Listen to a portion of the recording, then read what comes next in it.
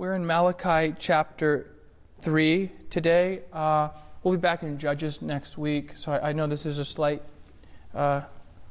deviation, but I felt like it was also appropriate. I haven't preached this sermon in probably 2 years. When we went through Malachi, I preached it. But before I do, it's come to my attention that there are certain persons who have been stealing from the church, from this church. And I realize that the nature of that statement is awkward in and of itself. Perhaps makes it more awkward and uncomfortable are those persons I think may even be in the room with us right now, amongst us. And while it may not be maybe the best time, I think it would certainly be the most beneficial time to point those individuals out to you publicly right now. And so that's exactly what I'm going to do right now. That's the illustration. If you're listening online, I'm holding up a mirror and I'm showing everyone their own reflection. Malachi chapter 3, verse 8. Will man rob God? Yet you are robbing me. But you say, how have we robbed you? In your tithes and contributions. You are cursed with a curse, for you are robbing me, the whole nation of you. Bring the full tithe into the storehouse, that there may be food in my house, and thereby put me to the test, says the Lord of hosts, if I will not open the windows of heaven for you and pour down for you a blessing until there is no more need. God has sent Malachi to preach a series of sermons to the people of Judah. They've returned from Babylonian exile a few years earlier. And God's not happy with them. Bottom line. And He tells them through Malachi, He says, you guys are robbing me. And the people are a little taken back, just as I'm sure some of you were a few moments ago. They're a little taken back. They're like, you're robbing God. And they're like, we're not robbing God. Where do you get off saying that? And then, of course, he clarifies for them, because in the people's minds, they're not robbing, they're giving people. But the issue is that they're going through the motions. The issue is their heart is not in it. And that's revealed throughout this story by the type of offerings that they're bringing to God. They're supposed to be bringing to God their best, but they aren't. They're bringing God the animals that are sick and blind and damaged. They're not bringing their best. You see, Judah's waywardness, as we'll see, was not limited to a few. The whole nation is guilty of this, as the text tells us. And so I'm thinking about this story, and I'm like, this is so man, I just really relate to this story, unfortunately in a bad way, I think oftentimes. It's so something I would do. I mean, I remember even when I was a little boy, my dad's birthday rolls around, and it's like, all right, little Joey, what do we think your dad wants for his birthday? Oh, he wants a Nerf gun. Okay, little Joey, now what did you want? Walkie-talkies, right? But that's just how we think, right? Right? Like we have a very hard time. We're just very self-consumed by nature, very selfish, and we're always thinking about really us. And I think that seems to be true for the people here in the story who are robbing God, and I think it seems to be true for many people at the church at large today. There's an article that I read from the Verge Network, and it revealed that Christians, I'll throw them in air quotes, if they are or aren't, I don't know, but that Christians give at the same rate as non-Christians. In case you're wondering what that number comes out to be, it's about 2.5% of their income. And then we wonder, when you hear that Christians give at the same rate as non-Christians, 2.5% of their income, why some people say that Christians are no different than anyone else, that Christians are just hypocrites. But I know someone in here will certainly say, that's not fair, Joe. because no one can actually know how much I give or don't give. That's a private matter, so it's not a relevant basis for indicting me and saying or suggesting that I'm a hypocrite, because hypocrisy has to be something that's known. And I would say if that's your thinking, then you probably have way more in common with the people in Judah in this story than you even realize. And so, we look at verse 10. It says, "Bring the full tithe into the storehouse, that there may be food in my house, and thereby put me to the test, says the Lord of hosts, if I will not open the windows of heaven for you and pour down for you a blessing until there is no more need." This verse gets at the heart of the matter. Notice the phrase, the full tithe. You see, it's not that they're bringing nothing. It's not that they're not giving anything. People, well, they are giving. The issue is they're keeping the very best for themselves. And perhaps they're worried. If I give, well, what happens if I need that later on? I think that's a common way to think about it, guys. There's that fear, I think, in all of us. If I give to God, what happens if later on I need that? And so, at the heart of this story, there certainly is an element of trust. But remember, what's happened up to this point? I know I'm dropping you into the middle of the story. God's brought the people from Babylonian captivity. He's brought them out of exile. He's brought them back to Judah. He's brought them home, and everything they have and is belongs to God. Yes, they're giving, which is why they're caught off guard. In verse 8, he says, "Hey, you're robbing God." They're like, "What? We're not robbing God." He says, No, you are robbing God. "No, we give." "Yeah, but you give like the damaged goods. You give God the breadcrumbs. It's not really fair to say that you do.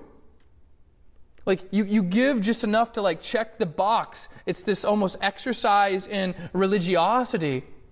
And so he says in verse 10, don't hold back. Bring what you're supposed to bring, right? Bring the full tithe.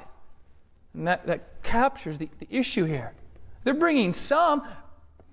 They're not bringing the best. They're not bringing what they should be bringing. And so he says in verse 10, "Put me to the test." At which point we say, I'm pretty sure we're not supposed to test God. Jesus told the devil, don't put the Lord your God to the test. And it is wrong to test God with complaining. It's wrong to test God with rebellion. It's wrong to test God with unbelief. That's what's happening here. There's certainly unbelief, right? God does these amazing acts in pulling them from Babylonian captivity and restoring them, right? But they can't trust Him that He'll continue to provide for them. Yes, it's wrong to test God with complaining, with rebellion, with unbelief. But it's not wrong to test God, especially when He commands it. It's not wrong to test God with obedience. I think that's important when we try to reconcile the two. Well, it's wrong to test God. Not when He commands it, and not with obedience. And of course, that's the problem. They're not doing what they should be doing. They haven't given what they should have given. What they should be giving. They are back from Judah from years of Babylonian captivity, and yet they've got these major trust issues, which is really very fundamentally the core of the story. And God says here, He says, see if when you obey me, just see, if when you obey me, I won't still take care of you. If I won't still provide for you. So test me with your obedience. And see if I won't still provide for you. But there's this fear, right? I think there's a fear that we have. But what if I don't have enough? What if I don't have enough to pay my bills? And so when it comes to giving, most of us do backwards giving. Some of you have never heard of backwards giving. I'll tell you what backwards giving is. This is what backwards giving is. The paycheck comes in, or whatever money comes in, and I look at the numbers and I say, well, this is federal, this is state, this is FICA, this is Social Security, this is for rent or mortgage, this is for this loan payment or this loan payment, groceries, Netflix, Hulu, coffee, okay, maybe savings, and then it's, all right, well, what do I have left over? I got this. Oh, I have a little bit here left over. I guess I can, there we go, get that out when the plate comes around. That's how most people today give. And it's totally backwards. Most of us, it's just whatever little breadcrumbs we have left, we give it to God. And truly, it's what these people are doing in this story. And he's like, I've taken care of you guys up to this point. Remember where you were? Remember where you were. You're not in Babylon captivity because of me.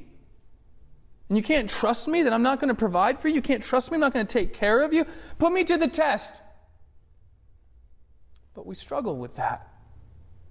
And so the natural question is going to arise if they're giving, but they're not giving their best, or they're not giving everything that they should be giving, well then what does that look like? What do they need to be doing differently? And how does that relate to us in 2019? And someone could say, Joe, why don't you just tell everybody that they need to be giving 10% to God, and we can just put this sermon to bed right now. You know, what's interesting is that in all the passages that speak about the church giving, there is no reference to a tithe. And when I say no reference, I mean never. But that's what we're told. We're told you give 10%. That's what God wants. You give 10%. Some of you, how many of you and would identify with me and say you grew up and you were told by some type of religious figure, mentor, parent, pastor, that's what God expects for you to give 10% of your money to God? Can I just see some hands? So I'd say, yeah, that's like 70%. Okay, me too. And so someone's going to say, so what's the problem with that? Okay, you just identified 70% of us just raised our hands and said that's what we grew up, and it's told that God says to give 10%, and that's what you're supposed to do. What's the problem with that? I guess the first problem is God doesn't say that. That'd just be problem one. I give you more, but why bother, right? The first problem was saying that it's biblical to say, God says you're supposed to give 10% of your money to the Lord. First problem, He doesn't say that, like anywhere in the Bible. And I know some of you are like, how is Joe still running a fever right now? Like what's going on? Say, well, the word tithe means 10%, and that's true. The word tithe does mean 10%, but that's a whole jump to go from the word tithe means 10% to God tells us that's what we need to give. So you say, all right, Joe, this is a lot to process. I'm undoing, for some of you, 18 years of how you think about giving and money. So I gotta make a little bit of an argument, because I want you to be like the Bereans in Acts 17. Don't just buy it because I say it. I got to show you, right, in the Bible. So that's what I plan on doing today. And so I think the best place to start is where the word tithe is first mentioned, in Genesis chapter 14. That's where the word tithe is first mentioned. I'll paraphrase the story for you for the sake of time today. In the story, Abraham, his name is Abram at the time, but Abraham, he goes, he fights a battle, he kills some guys, he's victorious, he takes the spoils from battle, and then he goes on and he meets the king of Salem. Salem's the ancient term for Jerusalem. And the king of Salem, his name is Melchizedek. And it's interesting because Melchizedek is both a king and a priest. And he decides to give an offering when he meets Melchizedek. And he decides to give a tithe. First place anywhere in the Bible this word is mentioned, a tithe. But what's interesting is when he does this, God has not commanded him to do it. He doesn't give a tithe. He doesn't give a tenth of his income, oh, by the way. He only gives a tithe of what he's taken from in battle. And Abraham's going to go on to live 160 years, and at no time in Scripture is it ever recorded, either before or after this incident, that he ever did this again. Only time that Abraham ever gave a tithe, ever did it. And it was just from this specific victory, right? Just from like this one birthday party. That's it. That's all he's doing type of thing. But then you say, well, what about during the time of Moses? Like they took a tithe? Break that down for me. Well, if we fast forward to after Egypt, to after the 400 years of slavery that the people spent, after the Exodus, they were told that they needed to take a tithe. Yes, the word means 10%. We've established that. And the reason they needed to do this is they needed to give it to the Levites since they were the priest. That's how they were going to be supported. Okay, we're going to take the tithe, Moses says, because the priests, we got to support them and take care of them. And so,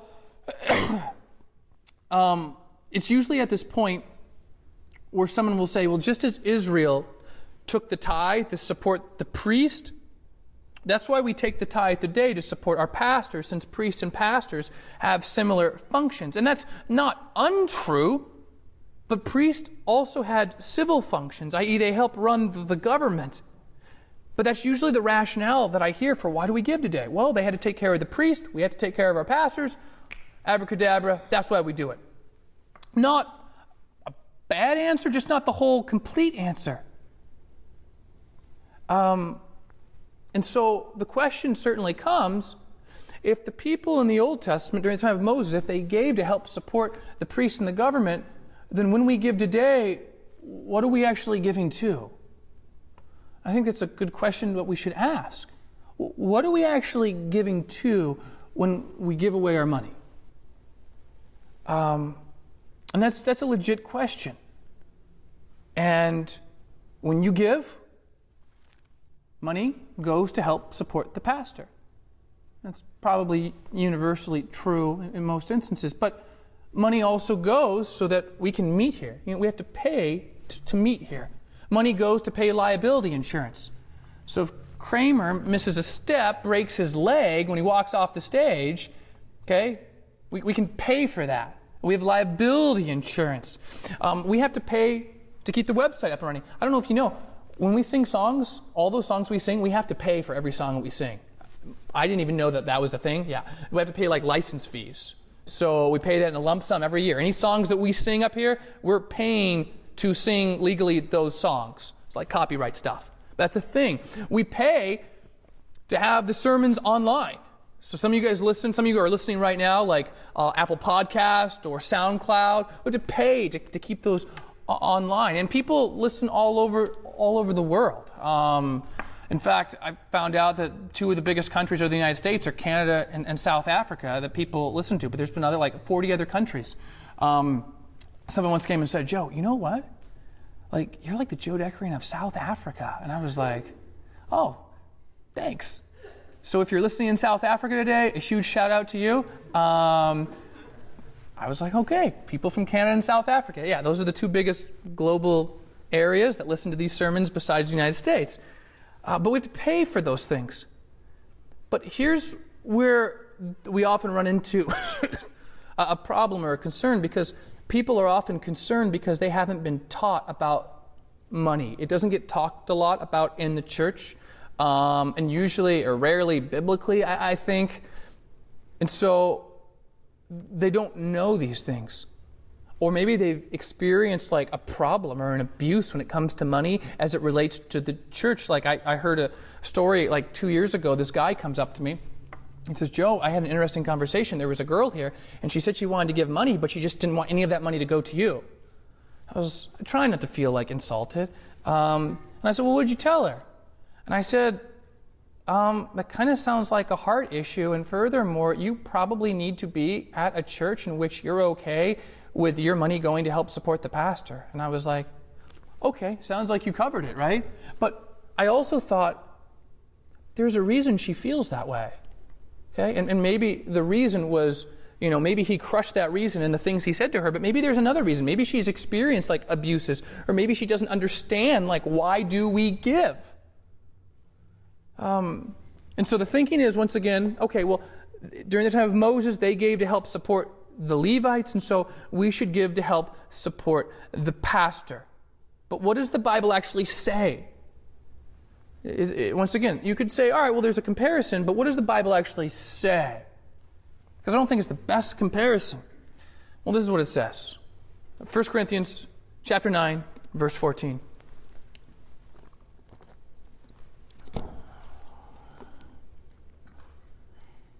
First Corinthians chapter 9, 14. I'll read it for you.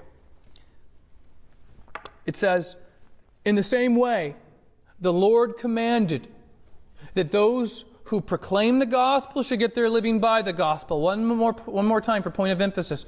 In the same way, Paul says, the Lord commanded this, okay? Not Paul, this is the Lord. Those who proclaim the gospel should get their living by the gospel. Why do we support our pastors? 1 Corinthians 9:14. What's another reason? Galatians chapter 6:6. Galatians 6:6, it says, let the one who is taught the word share all good things with the one who teaches it. I'll say it again. Let the one who is taught the word. You're sitting in here right now. You're being taught the word right now. And so it says that you are to share all good things with the one who teaches the word. Okay? Some of you might say, well, what about if I listen to like a John Piper sermon online? Can I give to Desiring God? You can give to Desiring God, but I think contextually what he's thinking of right now is the local church, since Desiring God sermons hadn't come out at that point in the first century. But that's what he's thinking, right?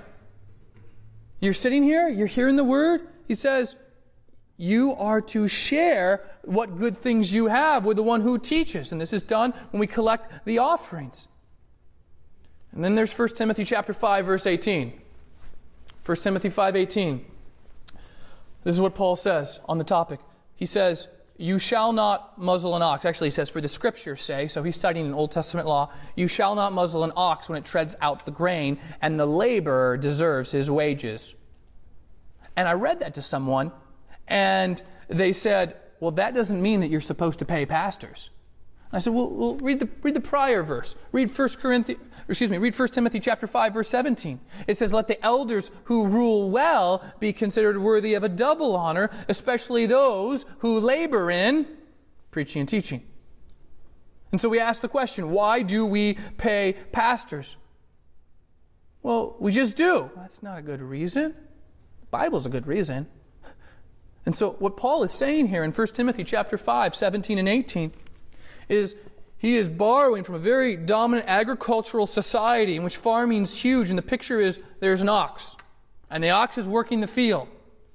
And the law in Israel, as the ox is working the field, you can't put a muzzle on it.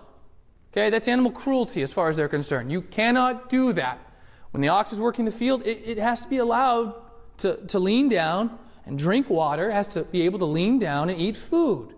Okay? You can't muzzle it. It's not right. It's not right to the ox. If the ox is working the field, the ox should be able to benefit from its own labor. You should be able to do that. And what Paul says is, if that's true for the ox, how much true is it for a pastor who labors in teaching and preaching? They should be able to enjoy the benefits of their labor. Why do we pay them, right? Because you wouldn't treat an ox that way. Why would you treat a pastor that way? Some of you would treat a pastor the way you would treat an ox, or even worse. But you see what I'm saying? That's his thinking here. That's how he's processing it. And he says, so much more so, he says, just to make it clear, I'm not actually drawing a direct comparison. He's worthy of a double honor. He who labors in teaching or preaching. A double honor. In this context for Paul, he means pay your pastors. That's why we do this, okay? And I know a lot of you probably know this is in the Bible somewhere, but I want you to know the ingredients, right? I want you to know how we bake the cookies. I had a professor all the time, and if anyone quoted a Bible verse he wanted to reference, and he'd say, if you're going to bake me the cookies, you better give me the recipe. So I guess that meant for him, don't quote a Bible verse unless you're prepared to back it up with where it is. But this is why, guys. You wouldn't treat an ox that way. You wouldn't prevent the ox from enjoying the benefits of the field. Why would you do that to a pastor? He's a person too. He has feelings too. Why would you do that?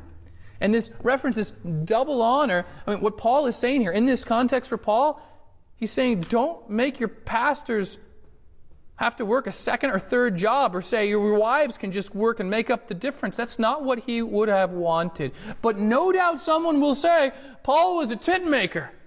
I gotcha. He was a tent maker, right? So it's okay if a pastor works a second or third job. It's okay if he's bivocational. Gotcha. Not my first rodeo. I've done this before, guys. When you read 1 Corinthians chapter 9, Paul justifies his tent making by almost saying that he was disobeying Jesus. So people say, oh yeah, Paul was bivocational. That's just a modern day term we throw around. He wasn't bivocational. He was one vocational. He had one mission, and that was to spread the gospel of Jesus Christ and make him known throughout the nations. That was it. He did this tent-making thing, really, not because there's a problem with pastors getting paid. He did the tent-making thing because there was a problem with the Corinthian Christians. He was concerned that they might say or accuse him of mooching off of them. It was really due to their spiritual immaturity that he doesn't, right? That's why he does the tent-making thing.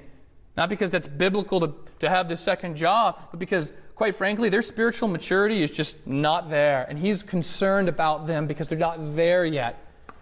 And so he forgoes taking what is rightly and should be given to him. But that's not what he wanted pastors to do. He wanted churches to pay their pastors. 1 Corinthians 9, Galatians 6:6, 1 Timothy 5:17 and 18. And so this raises the question, inevitably, if we are to pay our pastors, pay them what? The Bible doesn't tell us that. It doesn't have like a Google, what does the Bible say to pay, Joe, right? There's no pay chart. This is where it gets a little sticky, right? So what do we pay them? And there's a lot of different points of view on this. So I'll take John Piper's. I know that comes as no surprise. Some of you guys, if you were in the small group, it was when we were doing the lab like 2 weeks ago. It was the End Times one. And I think Julian had asked me if I agreed with what Piper was saying. And I was like, well, and Lexi Fountain was like, don't do it, Joe. Don't go there. And I was like, I'm undecided. So it's been known to happen. Not here, though. What do we pay pastors, right? That's the question we want to answer. This is what he says. We should not try to keep our pastors poor, nor should we try to make them rich. Oh, I thought it was good. I'll say it again. We should not try to keep our pastors poor, nor should we try to make them rich. I was like, yeah, it sounds good. It sounds about right. So what do we pay them? Pay them what they need. What they need to have a jet? It seems about, every year, every other year, there's some pastor, right, get into hot water because he's requesting his church give a benevolence fund as part of the $60 million fund he needs to upgrade his jet. It usually is an upgrade, to be fair to these guys. Okay, it usually is they already have one, they just need an upgrade. So, no, you can't have money to buy yourself a new $60 million jet. No, I don't think that's right. I think that's wrong. But it helps explain why I think so many people are so sensitive to money and pastors and their money. And what happens is people get hurt or mad, or they experience sometimes firsthand these abuses, and then they go to the other extreme. And you see it, right? You see I saw one of those keyboard warriors out there. And they're out there. And this guy was just ripping on pastors and how they're all the same, lumping them all into the same category together with, the guys who, whoever it is, the pastor this year who says he needs a $60 million jet, right? So this keyboard warrior's out there and he's just lumping all pastors that are just greedy, they're just out for money. That's just it. No, we should pay them. Pay them what? Pay them what they need. And obviously this will change depending on where they live, but we are very sensitive to these things because of stories like that. That's what we are. I am too. You're not alone. And so it's scary. It's scary. I remember when Diana and I bought our house 2 years ago, and we were legitimately uncomfortable. Maybe scared. We were worried. We were worried about what people would think because of what people did say to us. There were some people who did not say nice things to us when we bought our house. They're like, oh, so I see you just got a brand new 2008 Ford Escape. What was wrong with your 99 Ford Ranger? And I was like, well, it didn't have air conditioning or power locks or power windows or cruise control. So why did you get rid of it? I'm not making this up. It's some people are under the mindset that they expect their pastors to live in poverty. They go so far the other extreme. And I've had to deal with this. So there's times where I'm like, Diana, I don't want to even talk to people. It's but our car is 10 years old. I just would rather not publish any of this information because of what they might say, because people have said mean things to us. And I think over the years, there's probably been at least, probably close to a dozen people, maybe half a dozen-ish, somewhere in that spectrum, who they have taken a problem with how much money I make. Now, of course, there's always the other people too, and there's always some people who take a problem with how little money I make, and they're always very encouraging people, because it's really hard. Being a pastor is really hard sometimes. But the people who had a problem with how much money I made, their rationale usually is you make more money than me. And that's the problem.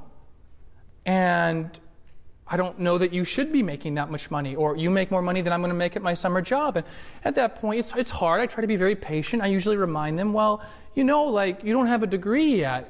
And when you have a degree, or you get a master's degree like I have, I'm going to guess that you'll be making considerably more money than me. If you just Google the least lucrative graduate degrees, you'll see a Master's of Divinity at the very bottom of Forbes 500 list. And I just started to tell them, I'm listen, I've been pastoring for the last 6 years. 6 years ago, you were 12. So, there may be a reason that I'm making more money than you right now. But my guess is once you're 32 with two degrees, I can almost bet. In fact, that would probably be a good investment opportunity. But I can almost bet that you will be making more money than me when you're 32 years old and you have 2 degrees. Okay? Okay, but just I have to be patient, right? And they're like, that's true. You have been pastoring for 6 years, and 6 years ago I was in middle school, so okay, fair enough. But that's what happens. And so I usually just tell people, just be patient. You'll eventually make more money than me. I can almost promise you that. But that's one of the reasons I find that I think for a lot of churches, they're just not transparent. And frankly, most churches are not transparent. And I know this because I've called churches to ask them, what's the spectrum? Can you give me a dollar figure of what you guys pay your pastors? And they won't tell me. They just won't. They keep that on lockdown, the financials of the church. And I understand to a certain degree why. Because a lot of the people in their churches are just too spiritually immature to process or understand such things. And I don't think the solution is to hide these things. I don't think the solution is, just don't talk about it. I think the solution is to disciple people, to help them understand these things. Okay? We got some spiritually immature people, like the Corinthians, right? Okay, well, I don't think the solution is don't talk about it. I think the solution is let's help them understand why we do the things that we do. Let's pull them up to the next level spiritually.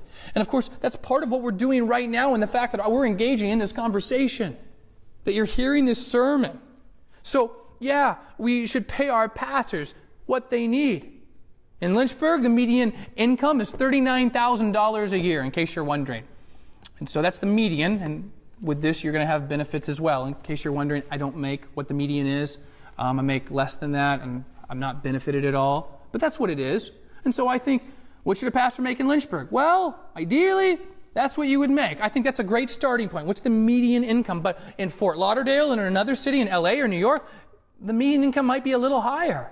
But I think that's a great starting point in keeping with Piper's. We should not try to keep our pastors poor, nor should we try to make them rich type of mindset. So you say, okay, I got it. I'm convinced, pay our pastors. They gave, Numbers 18:21, they gave 10% to help support the priests, so why don't we just leave it there? But the problem is when you keep reading, and this is my premise, where I said, what's the problem with saying that God tells us to give 10%? And I said, He doesn't. I want to address that. Yeah, they gave 10% to help support the priest, Numbers 18:21, but when you read Deuteronomy chapter 12, you find that there's a second tithe. Okay? We've now gone from 10%, now we're at 20%. This was called the festival tithe. This would be consumed at the festivals every year. It wasn't frivolous. It wasn't a frivolous thing. It was to stimulate devotion to God. It was kind of like a national potluck day.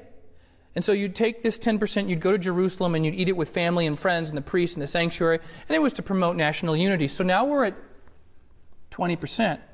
But then you read Deuteronomy chapter 14, verse 28, and it says, at the end of every 3 years you shall bring out all the tithe of your produce in the same year and lay it up within your towns. This would be what would be called the poor tithe. And they do it once every 3 years, so annualized that's like 3.3%, right? So now we're at 23%. And oh, by the way, we haven't even taken into consideration the temple tax or the fact that every 7 years, according to Exodus 23, you had to give the land a Sabbath. So on the 7th year, you couldn't pull in any of the profits from your land. That was what it was. Some of you guys freak out like on Sundays, Chick-fil-A's closed once a week. Imagine if every 7 years it just shut down for the whole year, right? If we would have a problem. There'd be chaos. You can see at this point to say, well, God says to give 10%, and that's what the Jews did. Case closed. That's just not the case. They were giving way over 25%. Okay? And oh, by the way, I haven't even touched on free will giving. Okay? They're at 25% already. And we haven't even touched on free will giving, which I think has huge application to us in 2019. Numbers 18:12. I love Numbers 18:12. And in Numbers 18:12, this is what they would do. They would come, and in Numbers 18:12, they would take the very best of the harvest, and then they just go and give it away. The reason I called it backwards giving is because of Numbers 18:12. And they would take the best from their harvest, and they'd give it to God, and they wouldn't know how much they'd have left over. See, today we give very backwards. We're like, all right, FICA, Social Security, state, federal, mortgage, car, whatever, right? Working, and it's like, how much do I have left over? Okay, I got these little breadcrumbs. I'll let God have that. It's backwards in relation to what they did in Numbers 18:12. They literally were like, I'm going to take the very best right off the top. I don't know how much we're going to have inventoried once we're done with the harvest, but that's okay. That's okay. And I love the Numbers 18:12 principle so much that this is what I do. For me, I give 10% of my income off the gross. Not like after taxes are taken out, like just gross. Minimum. Like that's something for me and Diana that we've like made that decision to do. And I love that principle. I love this. And I learned this when I was listening to a John MacArthur sermon once. But it's so beautiful because they don't know how much they're going to have left over. But they're like, doesn't matter. I'm giving God the best, not the breadcrumbs. I'm giving Him the best. I'm just giving Him the best. And this is faith and this is worship, right? And this is, I think, a willing heart. Remember the difference in Malachi. What's happening here? Malachi comes, he says, listen, you're robbing God. He's not happy. He says, I'm going to judge you because you brought me the blind and the lame and like the damaged. Do you remember that? You brought me your breadcrumbs. You brought me the worst animals. You kept the best for yourself. And as a result, you forfeited a blessing. It's kind of insulting when you think about it. When you think about the fact that your next breath you'll take is owed to sheer common grace, not to mention what's in your wallet or bank account. And it's just as insulting in 2019 as it is in this story. Everything already belongs to Him. Have you forgotten what God has done for you, folks? And that's what Malachi is saying. Think about where you guys were a hot minute ago. You guys had no home. You didn't have a home. You had Babylonian exile. Think about where you've been. And I brought you out of that, and you can't trust me to give me your very best? Like, that's all jacked up. How insulting it is. So what does He want? Does He want 10% off my gross because that's what Joe Dekarian does? No, He doesn't. What does He want? He wants a willing heart. 2 words sum up this whole sermon. Willing heart. That's what He's after. I love the story in Exodus 35 and 36. I'll paraphrase for it. And Moses tells the congregation, we need to take an offering. How much, Moses? Not important, just whoever has a willing heart, bring it. Okay.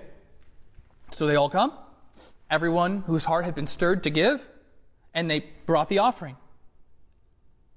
And they came, both men and women, as many who had a willing heart, the text tells us. That's the idea. That's what God is really after. He's not after your 10% or whatever, right? He's after a willing heart. It's not legal. It's not law. He wants a willing heart. And the beauty of the story, get this, you're going to love this. You get to Exodus 36:5, and they come and they say, Moses, we took the offering. It went really, really well. It went terrific because we took too much. Moses says, oh, you took too much? Okay, well, then you need to let everybody know that they need to restrain their offerings. Tell them not to bring anything more. So, wait, what? Some of you are like, I've never heard that. Like, have you ever been at a church service where they said, listen, need to make an announcement. When Tanner comes up later to pray over the offering, we're just going to pray and thank him for what he's given us because we're not going to take it today because the last month you guys gave too much. So no offering today. I've never been at a church service where that happened. It happened here in Exodus 36. Moses says, no offering, tell all the people, proclaim it. God stirred their heart. They brought too much. We don't need to take anymore. Like, where does that happen? It happened here in Exodus 36:5. Pretty crazy. At this point, I know someone's going to say, well, that's all Old Testament. Give me some New Testament, Joe. It'd be my pleasure, guys. Hebrews chapter 13:16. Hebrews 13:16. Do not neglect to do good and to share what you have, for such sacrifices are pleasing to God.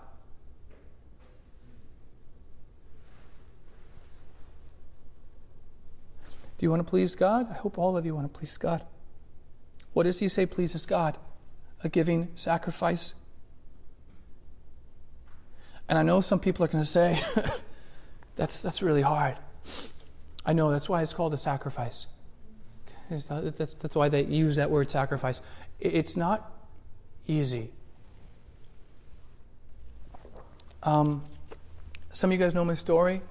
You know, when we started Lynchburg City Church, I did not take any financial compensation for the first 3 years, 37 months to be exact. And that was hard to spend 3 years in seminary, to have a master's of divinity.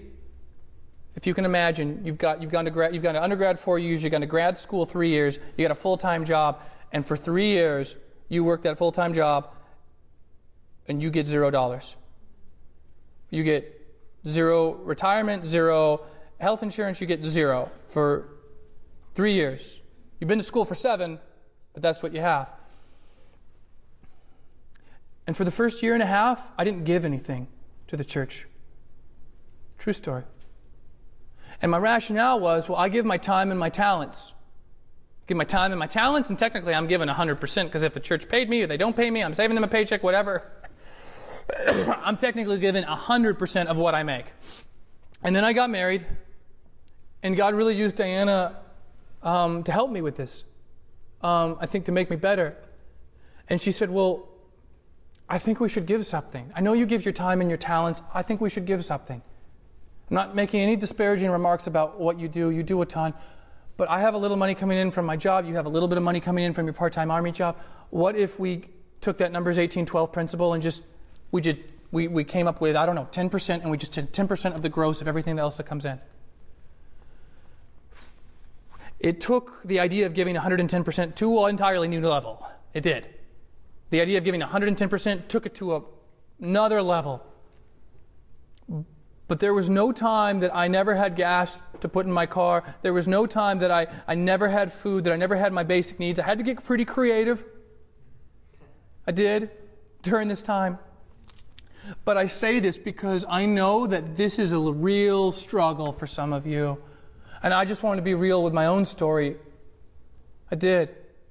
Because some people are going to say, well, Joe, I don't give financially. I just give my time and my talents like you used to. The problem with that, and I want to address it now, because I know if I don't, someone will bring it up at small group, and maybe someone still will, but It's great if you give time and talents, but that doesn't teach you how to steward your money. That's the issue. Okay? It doesn't teach you how to steward your money, and we're supposed to do that. The Bible has a lot to say about this topic. And it's great if you're given time or talents. And I understand that. And that's why I'm thankful God really used Diana in that time to just challenge me to really trust God. Because that was scary. And I had a mortgage to pay. Okay? I get it. And I know for some of you, like, it's scary and it's hard. And so, yeah, people say, well, if you had to put a number on it, I say, I think giving 10% is a great starting point. But for some people, that's not a sacrifice. And when I say I give 10%, that's just an opinion, okay? Because I've based my whole argument on that's not biblical to say God says to do that. I think it's a good starting point. But for some people, 10% giving that is not hard. For some people, that's like how much money they spend on toilet paper in a month. And I don't even really know why you would need that much toilet paper. But how do we give? 2 Corinthians 9:7. I mean, you probably hear this verse just about every single week. 2 Corinthians 9:7. Each one must give as he has decided in his heart. How much? As he has decided in his heart. Not reluctantly or under compulsion, for God loves a cheerful giver. It's not legal. It's a matter of the heart. What is he after? He's after a willing heart. That's what he's wanting. Some of you guys go into a full-on panic every time like Tanner or Ebb comes up here to pray in the offering. It's like, oh, you just like cringe. You're like, oh, that's the time they're taking the offering, right? And you don't have a willing heart. I remember I was at Fort Knox, summer of, I think it was 2016. And I was about to give some money to the church. And I like using the online giving because it's like 25 cents no matter how much you give, if you have it linked with your checking account. So I was going to give some money to the church. I still remember this. I'm kind of embarrassed to tell you this, but I'll tell you it anyways. I had typed in the amount of money I wanted to give. It was a significant amount of money. And I went to go hit send, and I was like, I couldn't do it. I was like, what happens if I need that later? Like that was literally so I understand there's a real feeling. What happens if I need that later on? And I literally couldn't hit send. And I'm thinking 2 Corinthians 9:7 about not giving reluctantly. And I'm like, I would be giving reluctantly right now. But here's what you don't do. Oh, well, Tanner comes up, prays for the offering. I think I'd be giving reluctantly, so I'm just not going to give. That's not what you do. You do what I did, okay? I'm there in my little dorm room at Fort Knox. And I said, Lord, I do not have a willing heart right now. And if I would be giving reluctantly, and that's not good. And so, God, I'm going to sit here as long as I have to until you change my heart right now and help make me a cheerful giver. Because right now, I'm not. And I had to just pray and sit there for 5 minutes. It was so hard for me. And then I finally hit the send button, and then I felt better. But I realized it's hard. So what do you do in those moments when you feel like you'd be giving reluctantly? You battle in prayer, and you say, God, my heart is ugly. My heart is not willing. My heart is very reluctant to give right now, and I need you to change it. You don't say, oh, don't have a willing heart today. I'm off the hook for giving. No, that's not what you do. But I know a common pushback that I hear from a lot of people is, Joe, if I had more, I'd give more. I have my friend driving around in an $80,000 car. I hear him say this a lot. If I had more, I'd give more. And that is not true. As Mama Phyllis would say, that's a lie from the pit of hell. It is. It's a lie that a lot of Christians buy into. This idea that, well, once this debt's paid off or this debt's paid off, then I'll start giving more. And the reason it's not true is illustrated by this story I stole from John MacArthur. Pastor comes to town to see the farmer. And he says, Mr. Farmer, would you mind giving some money to the Lord? And the farmer said, oh, Pastor, I wouldn't mind at all, but Pastor, I don't have any money. But Pastor, if I did have some money, if I had $1,000, you can be sure I'd give half to the Lord. Pastor said, well, that would be very generous of you. He said, suppose you had $500, would you still give half? Oh, Pastor, if I had $500, I'd give half to the Lord. What about $250? $2.50. I'd give half to the Lord. And he whittles them down. You can see where we're going. And then he says, Mr. Farmer, if you had 2 pigs, would you give one to the Lord? And the farmer said, Pastor, that's not fair. You know that I have 2 pigs. In other words, giving is not a matter of what you have. Giving is a matter of the heart. It is the biggest lie in the book to say, if I had more money, I'd give more money. I mean, do any of you guys remember the story with the woman who had the 2 copper coins? Remember what she says?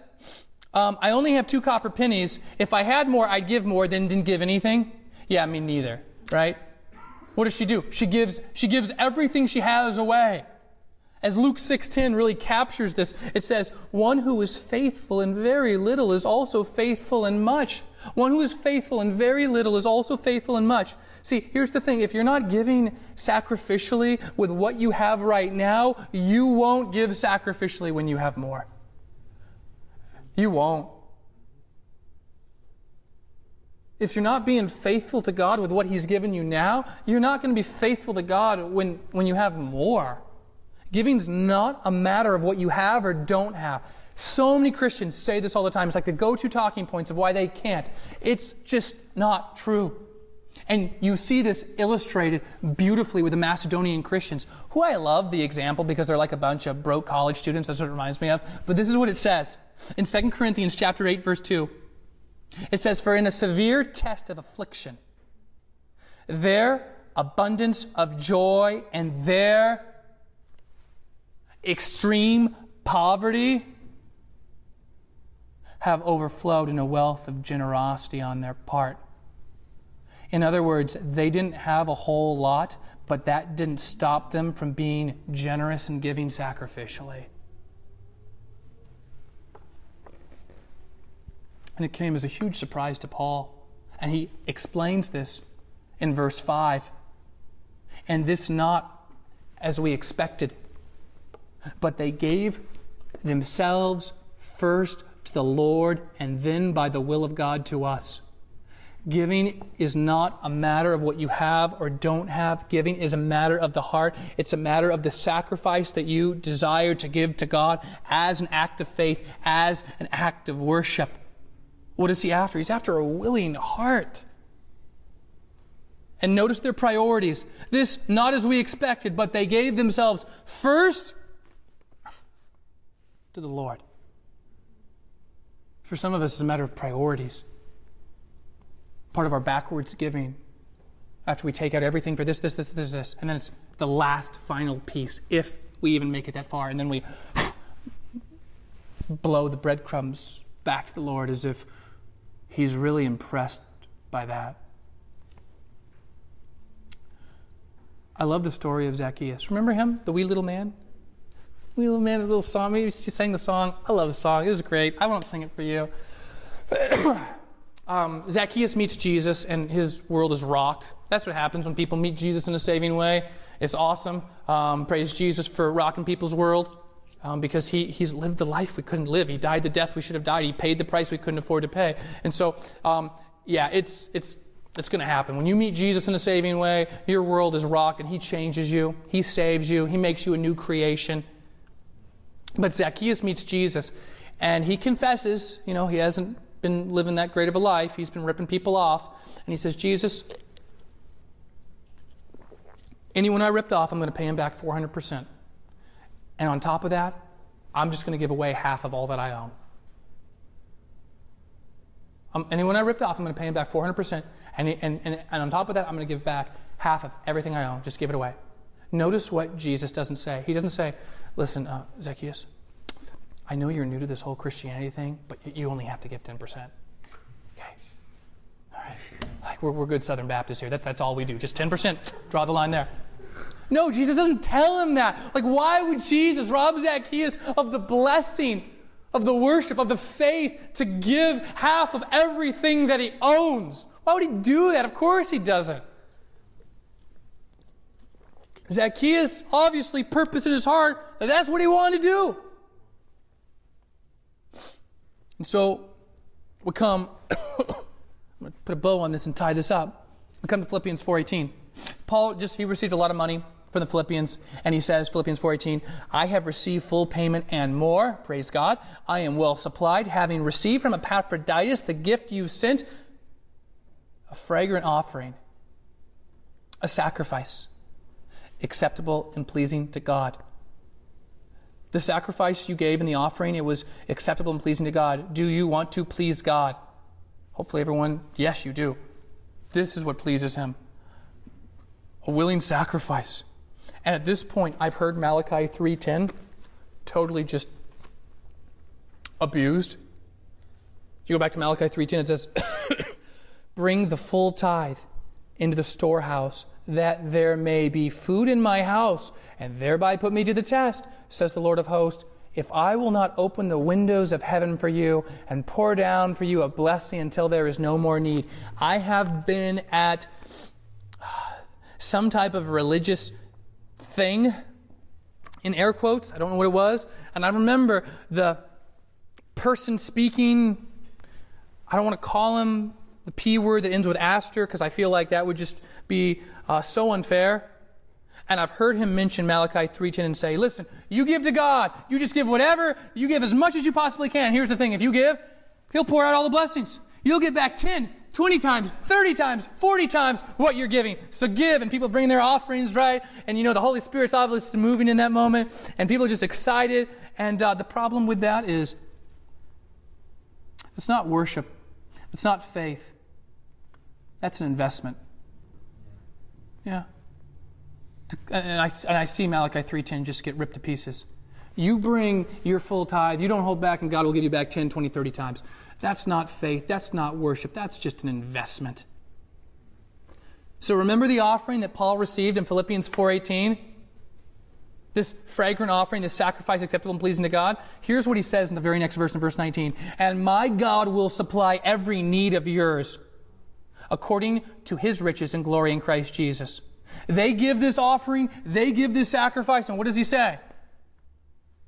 Nothing about getting back 10, 20, 30 times on your money. That would be a really good investment, but that's not what he says. He says, my God will supply every want? Nope. Every need. He'll supply all your needs. I'm not saying he's going to give you that car. I'm not saying he's going to give you that raise, but you get the idea, right? Every need. Every need. What is he after? Bottom line, guys, he's after a willing heart. That's what he wants. I think, you know what? People ask me. I love the Numbers 18:12 principle where they just gave off the top. And for me, something that God's convicted me, it's like I'm going to give 10% off my gross minimum. I think it's a good place to start. But that's why, and if you come to the membership process, we say we expect you to be a giving member, and we put no percentage on that. Why? Because he's after a willing heart, folks. And some of you might say, oh, this is so cool. I can literally be as cheap as I want to. I can give like 1 or 2%. And I would say, if that's what you're thinking, because now I haven't put a number on it, totally just dismissed that. I think I have done so biblically. And you're thinking, I can be as cheap as I possibly can. If that's what you're thinking, I would caution you. Because when I held up the mirror earlier, I was talking specifically about you, if that's your mindset. How can I be as cheap as possible? That's the sort of person that Malachi is indicting in this story. You're robbing God. I'm not robbing God, I'm giving, man. No, you're not. You're just checking the box. That's all. You're keeping the best for yourself. You're giving God the breadcrumbs. And that's messed up when you think about everything he's done for you. Everything he's done for them and everything he's done for us. So as the team comes, I want to pray for us.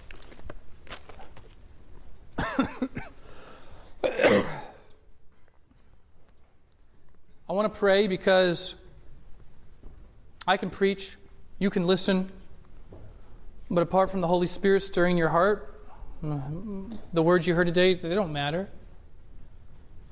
Like I was in my dorm room there at Fort Knox, struggling to hit the send button. Why? I just had to pray, God, I need you to work on my heart right now. I need you to work on my heart. I need you to make me a cheerful giver. And so that's our prayer, God, today, that you would make us cheerful givers. That, Lord, make us like the Macedonian Christians. I mean, they gave out of their poverty. They didn't have much, but they didn't stop them from being generous. It didn't stop them from trusting you. It's scary. And so I pray, Lord, that you would remind us of who you are. We can trust you because of who you are. That you're a good God. You're a good God who's done the most amazing things for his people. Babylon, taking them out of there. I suppose the most amazing thing culminating at the cross, what you've done for us. So Lord, I pray that the same hearts that trust you with our eternal security, those same hearts, Lord, could trust you with our money. Oh, we need your help, Jesus. Make us cheerful givers, Lord. Make me a cheerful giver. Protect, Lord. Protect us from fear. Protect us from unbelief. And help us to be more like you, Jesus. We pray this in your name. Amen.